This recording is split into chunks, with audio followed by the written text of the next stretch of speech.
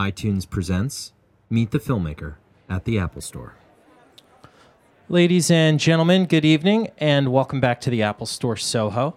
If this is your first time joining us, welcome. Visit the store's website at apple.com/Soho.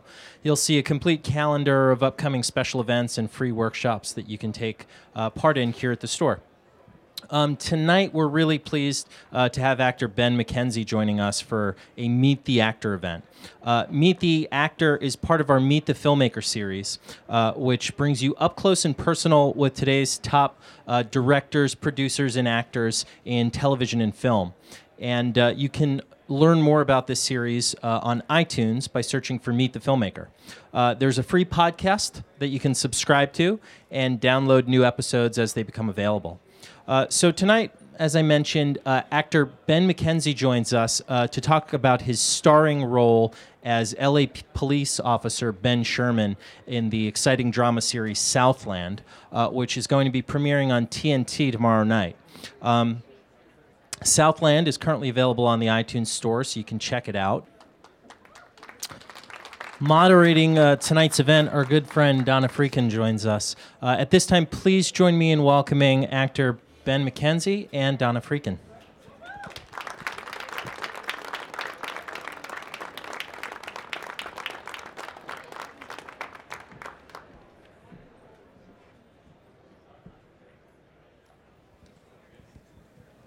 Oh, I'm sure you like those shirts in Yeah, there. Yeah, hook 'em horns, man. Oh, I know. And I yelled my heart out, and it didn't help either. So that's why I have the sore throat, is the Texas Longhorns played the Alabama Crimson Tide in the BCS National Championship game and lost. But it was a good game. So. Well, you were dedicated, just like your character is That's right. dedicated I to was his job. screaming at them. I was telling them what to do on the field, and yet they refused to listen to me. So all for naught. Well, let's talk about Southland. Why don't you tell us what's going on with the show now that it's found its new home?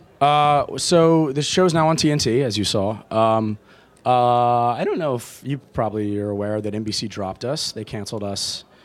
Yeah, I don't know. 2 weeks before we were going to premiere in October, after renewing us for a second season and promising us that we would be able to make the same show, that we were making at 10 o'clock in the spring at 9 o'clock this time around, because obviously Jay Leno is on, or was on, maybe I should say, at 10 o'clock.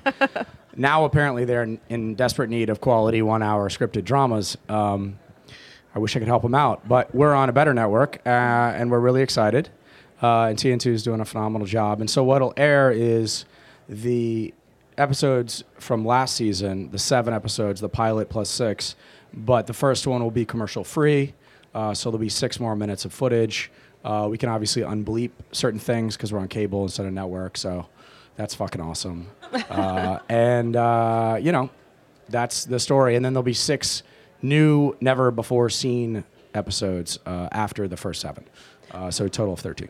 So what happens to Ben that you can tell us? Obviously, I'm sure a lot of the people here have seen the first season. Yeah. Or what you know? Yeah. What aired on NBC. So kind of going from there to the new episodes. Right. What happens? Well, we sort of leave it at this very sort of heightened place of Regina King, her partner Tom Everett Scott's character has been shot. I'm in a little bit of disarray with my love life. My training officer, John Cooper, and I are fighting. And when we come back in, we sort of just go right back in very quickly, very fast. And it's sort of tricky at what I can talk about and what I can't, but we keep the stakes very high. We keep the adrenaline flowing. The first episode back is probably our best episode we've shot thus far, and it's really action-packed. Has a huge riot scene in South Central LA that was filmed on location, obviously, like everything we do, with local members of the community playing local members of the community.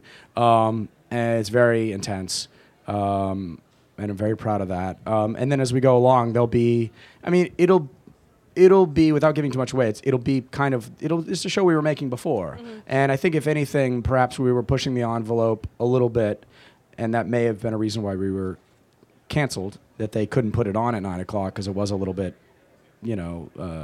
adult. Mm-hmm. But fuck it, we're on a better network. That's right. So it worked out great.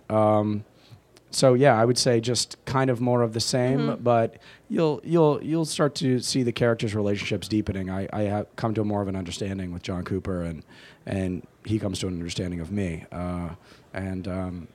Yeah. How difficult is it for you to play someone who's so who has to convey so much by saying so little? Well, I've had some experience with that. Perhaps on the OC? Yes, right. So And Junebug? Right.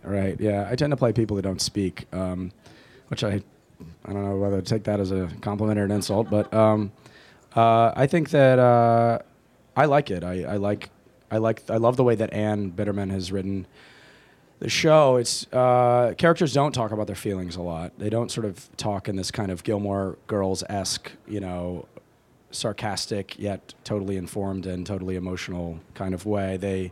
They everything is deflected. Everything is subtext.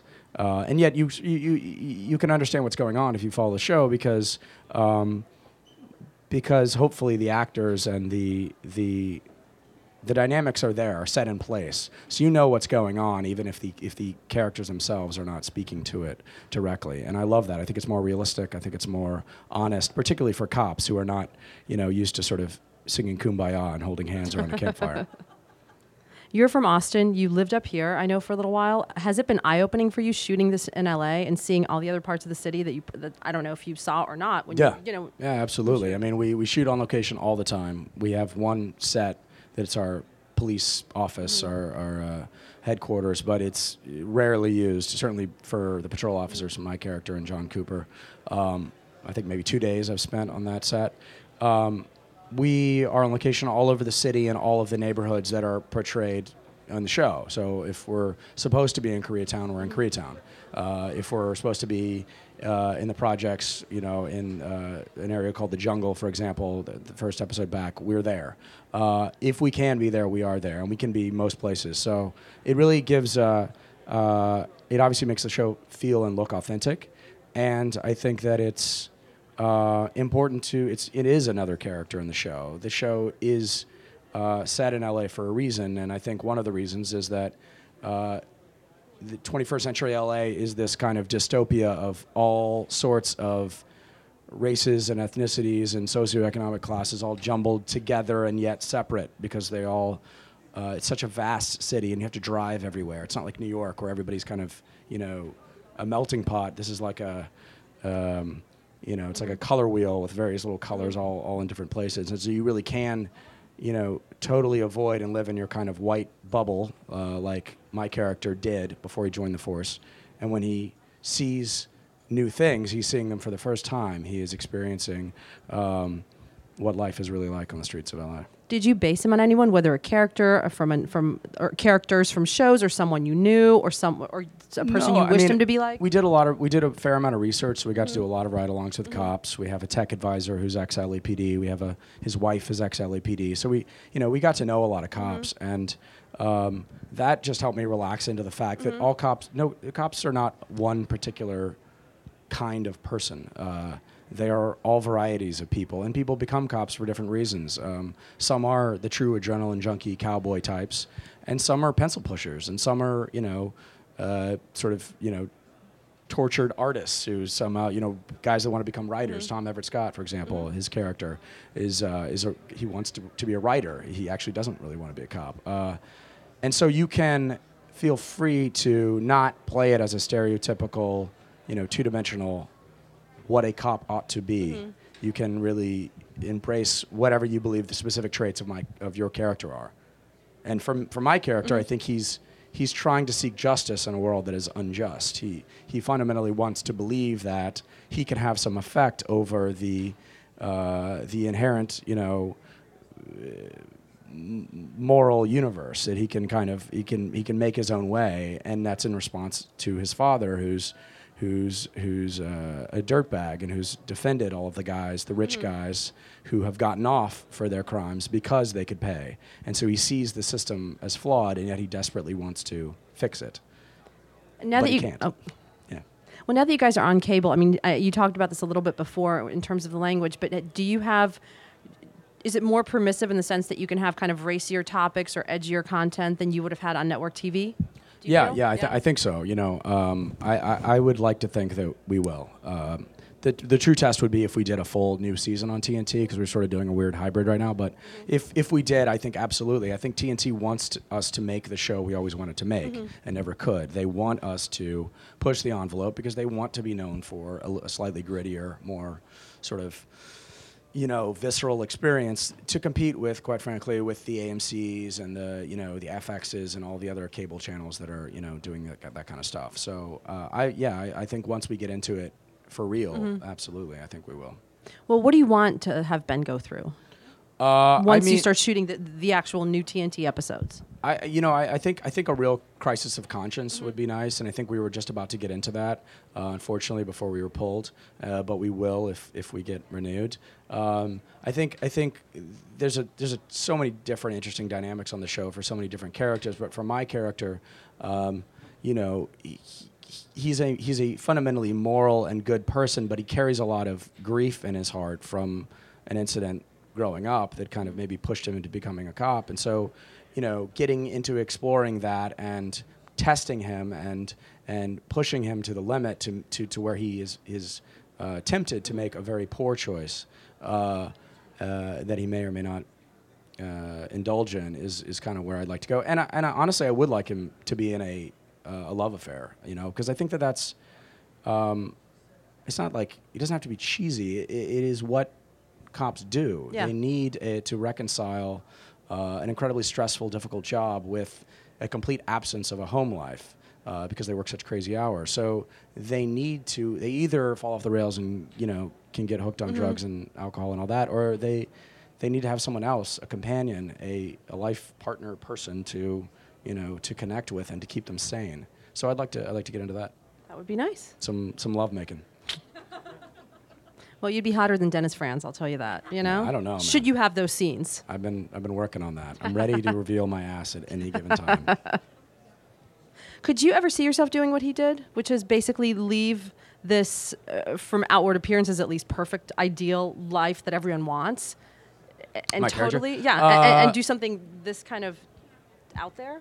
I understand I think the desire is similar to after college, a number of my friends joined the Peace Corps or worked for Teach for America or something like that. And, obviously being a cop is a little bit more dangerous in some, maybe. But, the desire to serve, I think we live in a society where everyone's out for their own ends and they're always just sort of trying to, it's all about sort of the glorification of money and self-fulfillment through consumerism, and there's a strong backcurrent to that, as there always is, because it can become soulless if you don't have something higher that you're reaching for. Then you can get pretty it can be very soulless. So I think he's trying for that. The problem is that he doesn't exactly know what he's getting himself into, which is always a great kind of thing for any character, is that his ideals don't match the reality of the situation. The reality of how tough the job is, the day-to-day, yeah.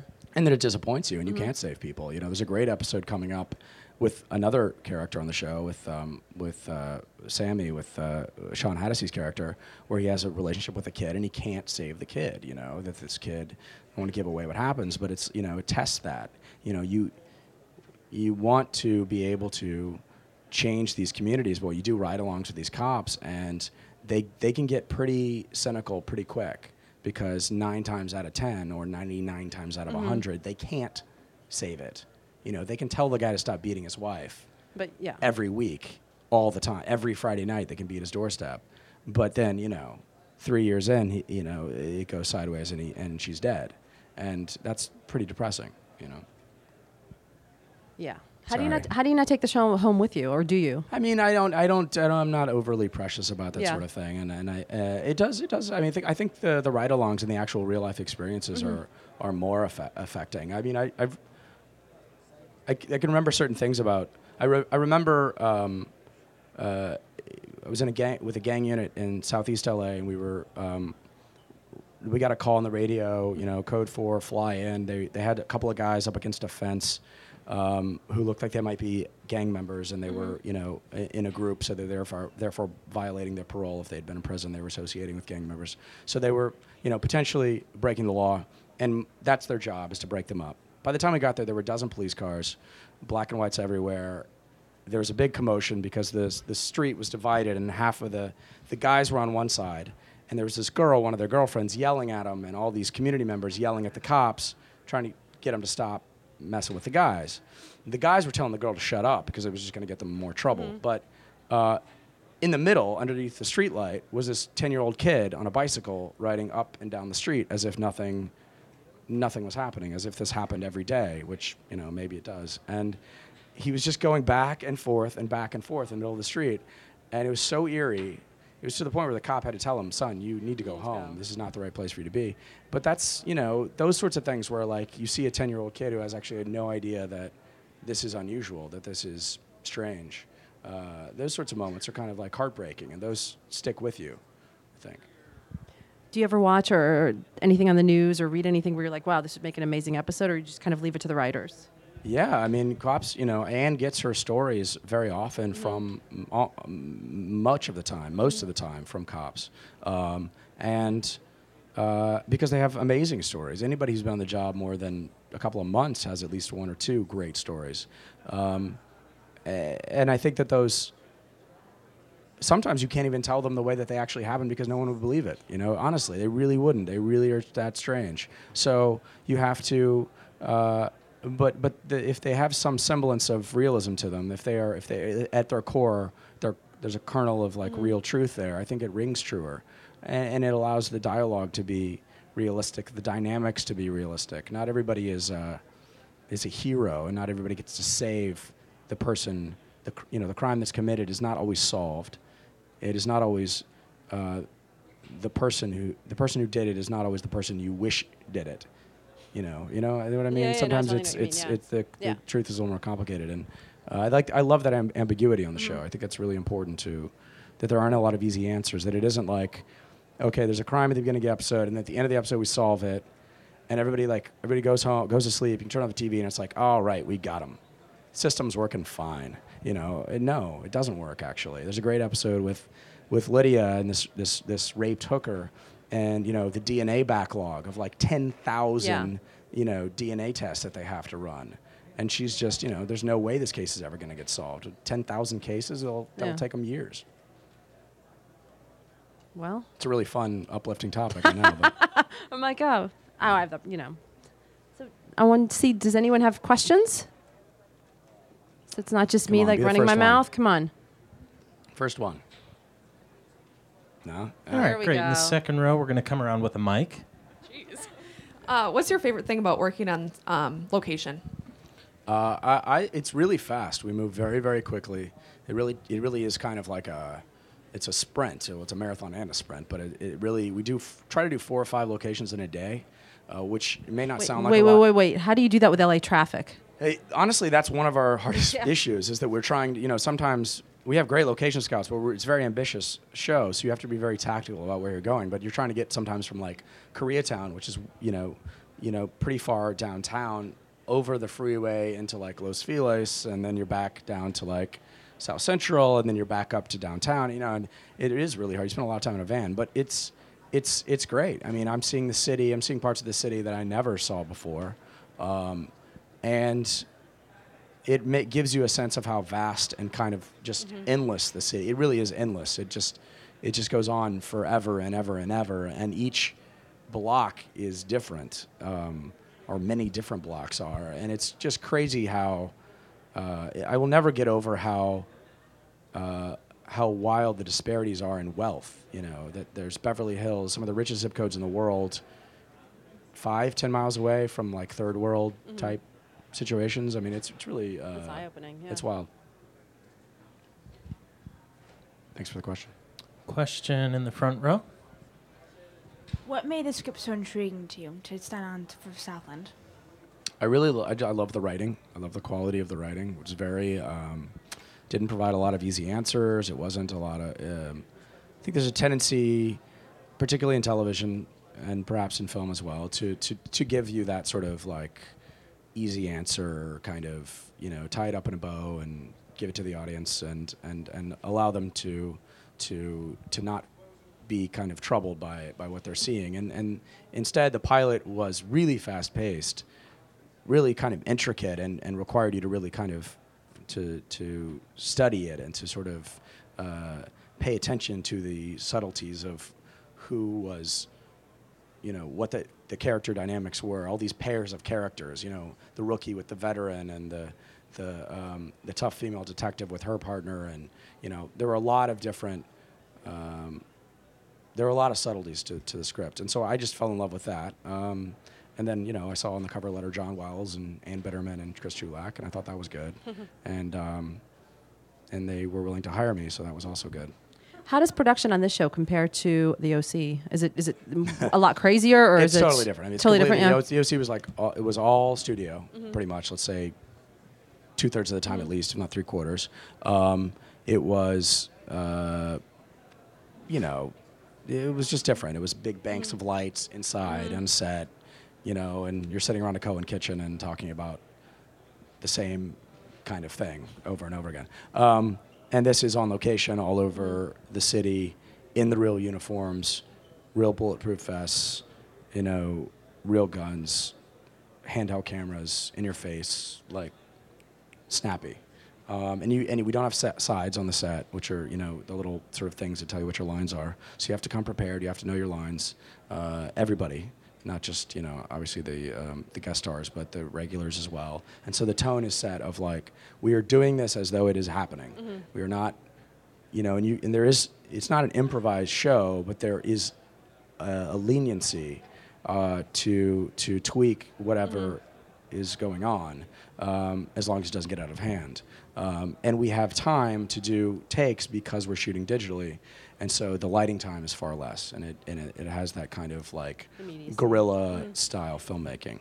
Has any part of this been kind of revelatory for you, whether it's how heavy a bulletproof vest is, or just kind of any specific experience?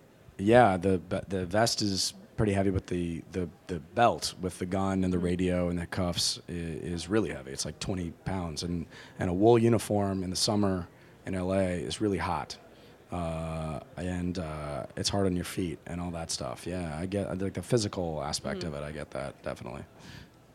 Well, I would suggest that maybe you guys move production here where it's 20 degrees and you won't have these problems of being overheated. We're freezing our asses off outside. Yeah, much better. So some of these parts of LA that you're going to are dicey, I guess, to say the least. And you're talking about real uniforms, real vests, real guns. Have you had any incidents where people have thought you guys were actually the cops and come up to you expecting you to do something? Or is it very clearly a TV set production?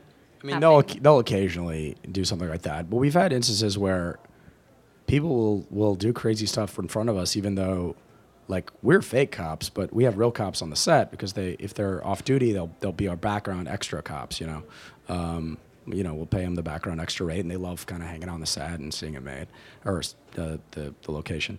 And a woman came out of her apartment with a loaded gun, 100 feet from where we were shooting, screaming at her boyfriend or whoever, you're never gonna fucking hit me again. If you ever hit me again, da da da da.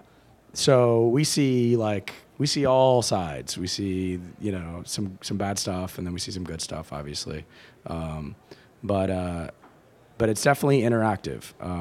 They don't mistake us for real cops too often, but every once in a while. I mean, we certainly look the part. It's the vest and the gear kind of stiffens you a little bit, and I think accounts for a little bit more of that kind of what you think of as that cop, way of standing, that pose, plus just the way that cops are constantly checking for weapons and for anything illicit with, checking your hands all the times. I think, all those little sort of subtleties are hopefully paying off and getting people to believe we're real cops. Switching gears just a little bit, TNT has been doing a phenomenal job of promoting the show, and it's been very gratifying to those of us who did a little bit of lobbying with emails and phone calls and letters and whatnot.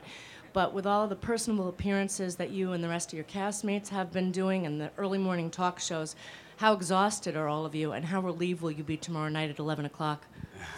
Well, I mean, that's very kind of you, but it's really not that bad. I mean, we're more than pleased, more than happy to do it, because quite frankly, we didn't necessarily get that kind of encouragement on the other network that we were on. They've been doing not only have they been showing ads on TNT, but they've been showing ads on NBC. And I mean, I saw an ad during the Cowboys game. It was awesome. Kind of a stick in the eye. And so major network TV, there's billboards, we've done these fan screenings, which has been awesome. And I think is a really, very, it's both smart and it's good to do. That we've gone to, I think, 8 cities over the country and screened the first new episode, what will be episode 8, for any fan that wants to come, that signs up in time. A show like ours should work just because we think it's good, and if people get the opportunity to see it and they tell their friends to see it, then that in and of itself will be good enough. We're not trying to pull a fast one on anybody. We're not trying to give you a marketing pitch of why you should, we do that, but at the end of the day, it's about the quality of the show, and we believe the show we're making is good. So, it's lovely to get that kind of support on TNT. We couldn't ask for anything more. Well, we have time for one more question. Thanks. So who will it be?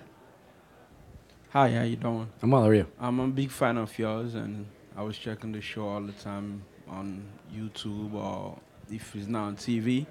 I just want to know how you end up getting this role, and what's the relationship between you and the director?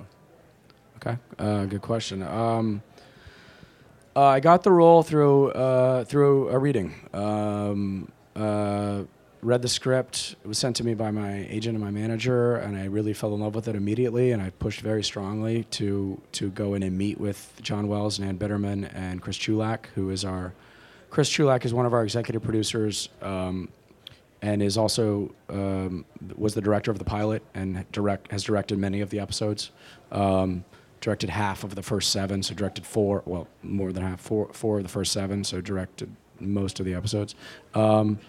And I just went in, and we were being all sneaky about it. I was just gonna talk to them, and then I offered to read sides, but that was bullshit. I'd worked the sides within an inch of their life, so I knew exactly what I was trying to do, and didn't even need them. And anyway, they liked it.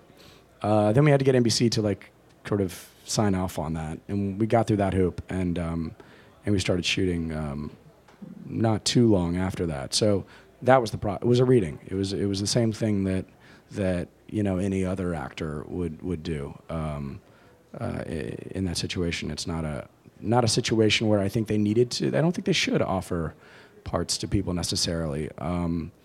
You should have to go in and earn your keep and show them that you can do it. I don't. I've always believed that. And then in terms of my relationship with the director, Chris Chulak, he's really the main director. It's great. He's he's a native Angelino, so he knows the city really well, all over. He grew up in a rougher area in northeast LA, and he doesn't get in the actor's way. He really doesn't at all. I mean, he will certainly come and talk to you if there's an issue, but more often than not, he doesn't say much, and he works kind of more intuitively, I would say, at least with the actors. Just kind of, trust that they were cast for a reason, that they know their parts, that if you give them, a little bit of latitude, they will figure out what's going on in the scene and find it organically, easier and more simply than you would if you tried to sort of impose some, director idea on it, if that makes any sense. And so it's like what the show is, this free-flowing, handheld, scripted, very tightly scripted, but organic thing. It's not like there are no marks. It's not like come here and say this and can you do it with more anger, and can you be more pissed off, or can you be sweeter about it, or there's none of that kind of bullshit. It's let's talk about what's going on between the characters, and let's sometimes play against what would be the most obvious take on the scene. If it seems to be written as though that these two characters are at each other's throats, perhaps it's best if they're not. Perhaps it's best if they're doing anything but. The audience is hip enough to get it. They understand what's going on. And final question before we let you go. What cop from TV or film would you ever want to have arrest you? Arrest me? Uh-huh. If you had to be arrested by someone. What am I supposed to pick? Some like hot female cop or something? I mean, I would think Cagney and Lacey, but Yeah. How about Carla Gugino off of Karen Cisco or something like that? No, I mean, I always loved Sipowicz and his friends on NYPD Blue. I grew up watching that show, so I don't know that I would like to have him arrest me. He's pretty rough and gruff, but sure, yeah, he can throw me against a black and white anytime. Well, thank you so much. Thanks. Thank you, guys. Thanks for coming out. Southland premieres tomorrow evening, Tuesday, January 12th on TNT at 10 p.m., 9 Central. Check your local listings. We want to thank Ben and Donna for coming out. You've been a great audience. We invite you back. This Wednesday, 2 exciting Meet the Filmmaker events. We'll have the directors, the Hughes brothers, here to talk about Book of Eli, and also director Lee Daniels to talk about the film Precious. So that's this Wednesday. Come back down. Visit the store's website at apple.com/Soho for more details. Have a great night.